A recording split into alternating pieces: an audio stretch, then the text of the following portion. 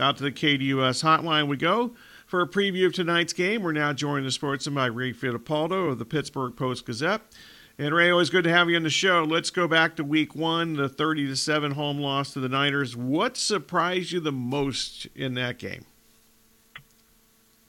Well, I mean, I can't single one thing out. I mean, to me, Kenny Pickett and that offense, they were pretty darn good in the preseason.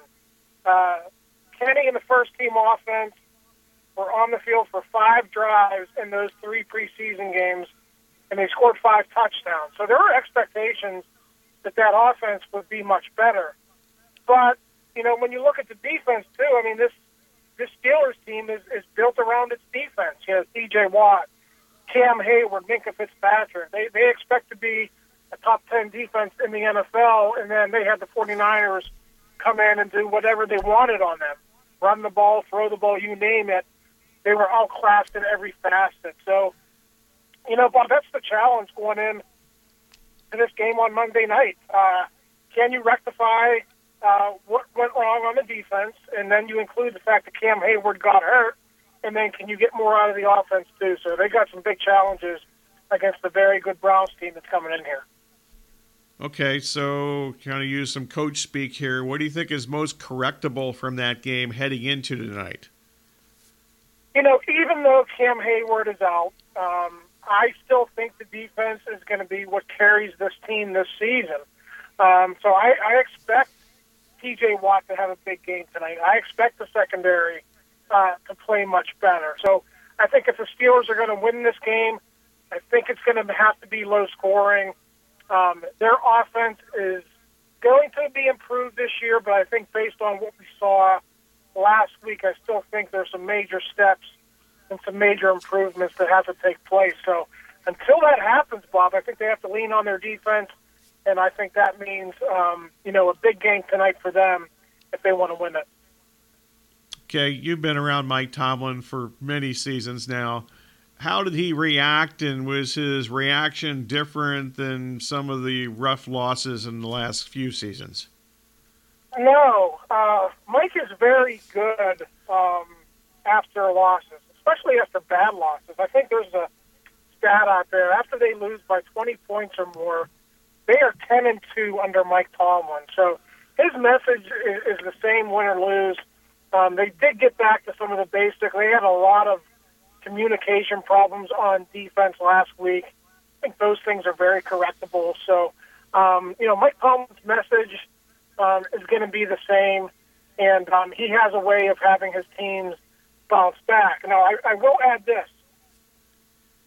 They've gotten off to bad starts, like in 3 of the past 5 years, really 4 of the past 5 years. They've been like 1-3, 1-4. Last season they got off to a bad start too, so it doesn't necessarily happen right away. So this is a team that never really is out of playoff contention, but that's something you got to watch for tonight. Was that a 1-week aberration last week, or is it going to be slow moving here in September again until they find a way to get it turned around in October, November, and December? Kenny Pickett, 46 pass attempts last week, a couple of picks, only 232 yards with all those pass attempts. That's not a real good ratio. So what's your evaluation of the passing game, you know, not just last week, but moving forward, and apparently for a while without Deontay Johnson is one of their top receivers? Yeah, Deontay Johnson's going to miss tonight, probably more than just one game, too. So, you know, Kenny Pickett's going to have to lean on George Pickens. George Pickens had 800 yards and 4 touchdowns last season as a rookie. Everyone's expecting him to take a big jump in year 2, so we'll see if that's maybe jump-started it a little bit. Maybe he becomes the number 1 receiver a little quicker than anticipated. So Kenny's going to have to lean on his best playmaker, and George Pickens is his best playmaker. You know, for the Steelers, even though they believe Kenny Pickett is going to be a much different player in year 2 than he was as a rookie, they still have to have a much more efficient running game in place in order to put him in positions to succeed. He's not going to be one of these prolific passers who throws for 300 yards and 3 touchdowns every game. That's just not who he is. They got to get Najee Harris and the running game going. They got to be more balanced than they were last week. You mentioned it. 45 pass attempts, only 10 rushing attempts. That can't be their offensive identity. They got to be more balanced, more 50-50 in the run-pass ratio. And then if I do that, I think Kenny Pickett will be in better positions to move this offense. Okay, so Matt Canada is the offensive coordinator. That differential pass and run you mentioned. Yeah, but a lot of that was they were chasing points from the start. How would they prefer to actually, have a offense that is productive and just basically gives them a better chance to win? Yeah, I mean, you go back to last season. I don't know if they ever had an offensive identity. I think late in the season, I think they found it. The running game got much better. They were playing in low-scoring games. Defense was coming through, and I think that's who they have to be again this season. So does that mean you have to come out and run the ball, early in the first quarter? No. The NFL is, a lot of times if you Whoa. Okay, we'll try to re-hook up with Ray here. Yeah, get him back in just a second. Yeah, certainly. more efficient than they were last year. Oh, he's back. Okay. Hey there, Ray. Good. We lost you there for a couple of minutes. Back to the Canada thing again. How much of that was chasing points? That just kind of got out of whack, and so needless to say, was that the majority of it, or they don't want to sit back there and wing it like that every game, obviously. No, absolutely not. And you get behind 20-0, 20 minutes into that game, that dictated the way the rest of that game was going to go. But really, for Kenny Pickett to have a lot of success, I do think they have to get the running game going earlier in games. I think Matt Canada needs to do a better job of doing that. But again, you're right, Bob. Last week, pretty tough to call a game as a play caller when you're down by that many points so quickly. Ray Fittipaldo, the Pittsburgh Post Gazette, curling the Sports Zone, previewing tonight's Steelers and Browns game. The offensive line, expected to be better. Maybe last week's not exactly the best test because that Niners front is pretty good. So how would you evaluate the offensive line and what you expect moving forward? Yeah, well, Mike Tomlin and Matt Canada both addressed that issue this week because none of the Steelers linemen graded out very well according to Pro Football Focus. But when you put a fine-tooth comb to it and you bake in that they were forced to pass protect, and pass rushers like Joey Bosa, Armstead, Javon Hargrave, they were in positions knowing the Steelers had to pass. That's really difficult to sit back there and to protect your quarterback for, basically 80% of the play calls. So that was a difficult thing, difficult circumstances. We should point out 3 of those 5 sacks came, I think, on the final drive when it was clearly desperation time. So all in all, not a terrible performance from the offensive line. But again, like everyone else on that offense, they got to be much better going forward. Najee Harris, his numbers were down last year compared to his first year or so. What do you expect out of him, and how might that, Warren is maybe, I think it's accurate to say, a more explosive runner. How might that running back distribution work out? Yeah, I think they're probably going to go about 70-30 in favor of Najee Harris. He's a number 1 pick. Jalen Warren's an undrafted free agent. The way they want to run their offense, they want a workhorse like Najee Harris. But Jalen Warren, as you mentioned, is a very explosive runner.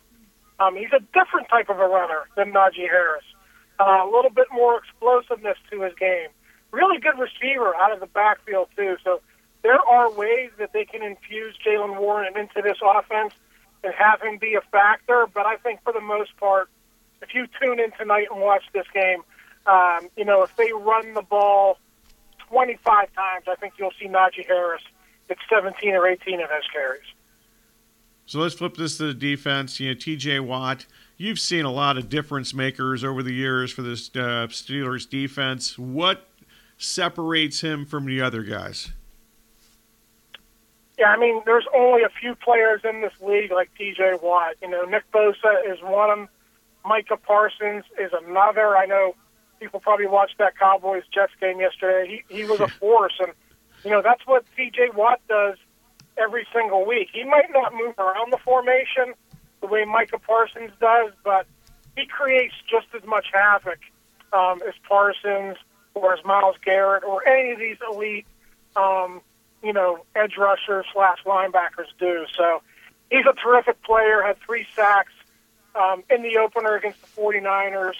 He is facing a rookie making his first start tonight in DeJuan Jones out of Ohio State. So that's certainly going to be a matchup that people are going to watch tonight on Monday Night Football. Speaking of Ohio State, you mentioned Cam Heyward out for a while. How do they try to compensate for his absence? Well, you can't replace him. Even at the age of 34, he was still playing at a very high level. So they're going to have to do it by committee. They've actually drafted a lot of defensive tackles in the middle rounds the last couple of years. And guys like Keanu Benton, who was the number 48 overall pick this year, he's got to come through. The Marvin Leal was a third-round pick last season. They're going to ask him to do more. And Isaiah Loudermilk was a fifth-round pick back in 2021, and he's got to come through as well. So to answer your question, they're not going to replace him with one player. They're going to do it with a bunch of different players, and hopefully they can find some sort of a rotation, some sort of a rhythm among that trio where they can, hopefully fill the gap and help the Steelers, do what they got to do to win football games.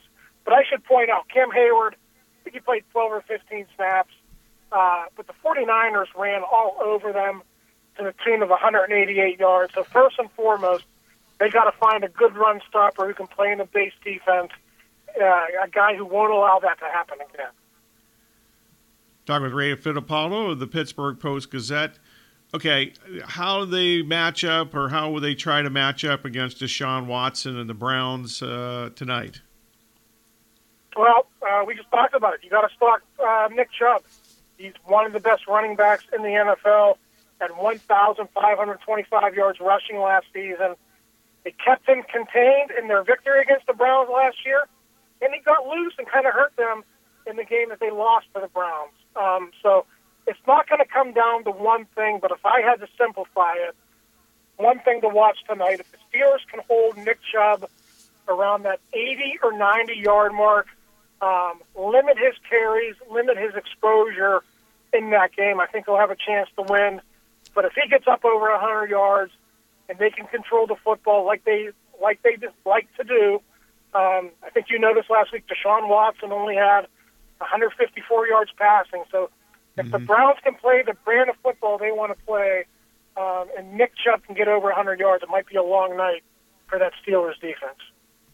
Okay, let's flip this to the other side. We talked about the Steelers offense a little bit already, but last week the Browns defense dominated the Bengals in Week 1. I'm not sure that was as big a deal as I thought at the time after watching the Bengals again yesterday. But what about that Browns defense is the biggest issue for the Steelers tonight? Well, yeah, new defensive coordinator and Jim Schwartz, and he's moving Myles Garrett around the formation a little bit more than they've done previously. You'll see him in the middle over the center. You'll, of course, see him aligned over the tackle on the outside as a classic edge rusher. So they have to be aware at all times where Myles Garrett lines up and where he rushes. That's the number one thing. Number two is they love to play man-to-man on the outside, and they'll force your receivers to beat them in one-on-one coverage. So if guys like George Pickens can have a big night, Steelers will make some plays. If they don't, again, they're going to be in a situation where they're going to have to lean on their running game to get it done. So Jim Schwartz is a familiar name in AFC football, former coordinator with the Titans. The Steelers have played against him a bunch over the years, and now he's putting a new twist on that Browns defense. And for 1 week at least, as you pointed out, it was very good against the Bengals. Yeah, I realize it's Week 2, but starting 0-2 at home would not be good. I don't want to use the term must win, but what's the level of urgency for Pittsburgh to win tonight? It's pretty pretty darn close. I mean, if you go back and look, since the merger in 1970, teams that start 0-2 have a 10% chance to make the playoffs. Now, the last couple seasons, you factor in 17 games, even if you want to bump that up to, like, say, 12%, because you have an extra week to make it up, it's still very steep odds to come back and to play in the postseason. So the Steelers are used to this. They've had some slow starts. As we mentioned at the top, it's the last thing they want to do this year. 1-1 is much easier to overcome than 0-2, especially if you would drop your first two at home. So huge game tonight at Acrisure Stadium. The Steelers are badly in need of a W. So who wins tonight? I've got the Browns. I've seen this movie before with the Steelers. They are classic slow starters for the last couple of years. I do eventually think they'll become a 500-ish type of team, but I got the Browns winning tonight 31-9. Ray, always fun talking to you. I appreciate it as always. Thank you. Thanks, Bob. Appreciate it. Ray Fittipaldo of the Pittsburgh Post Gazette.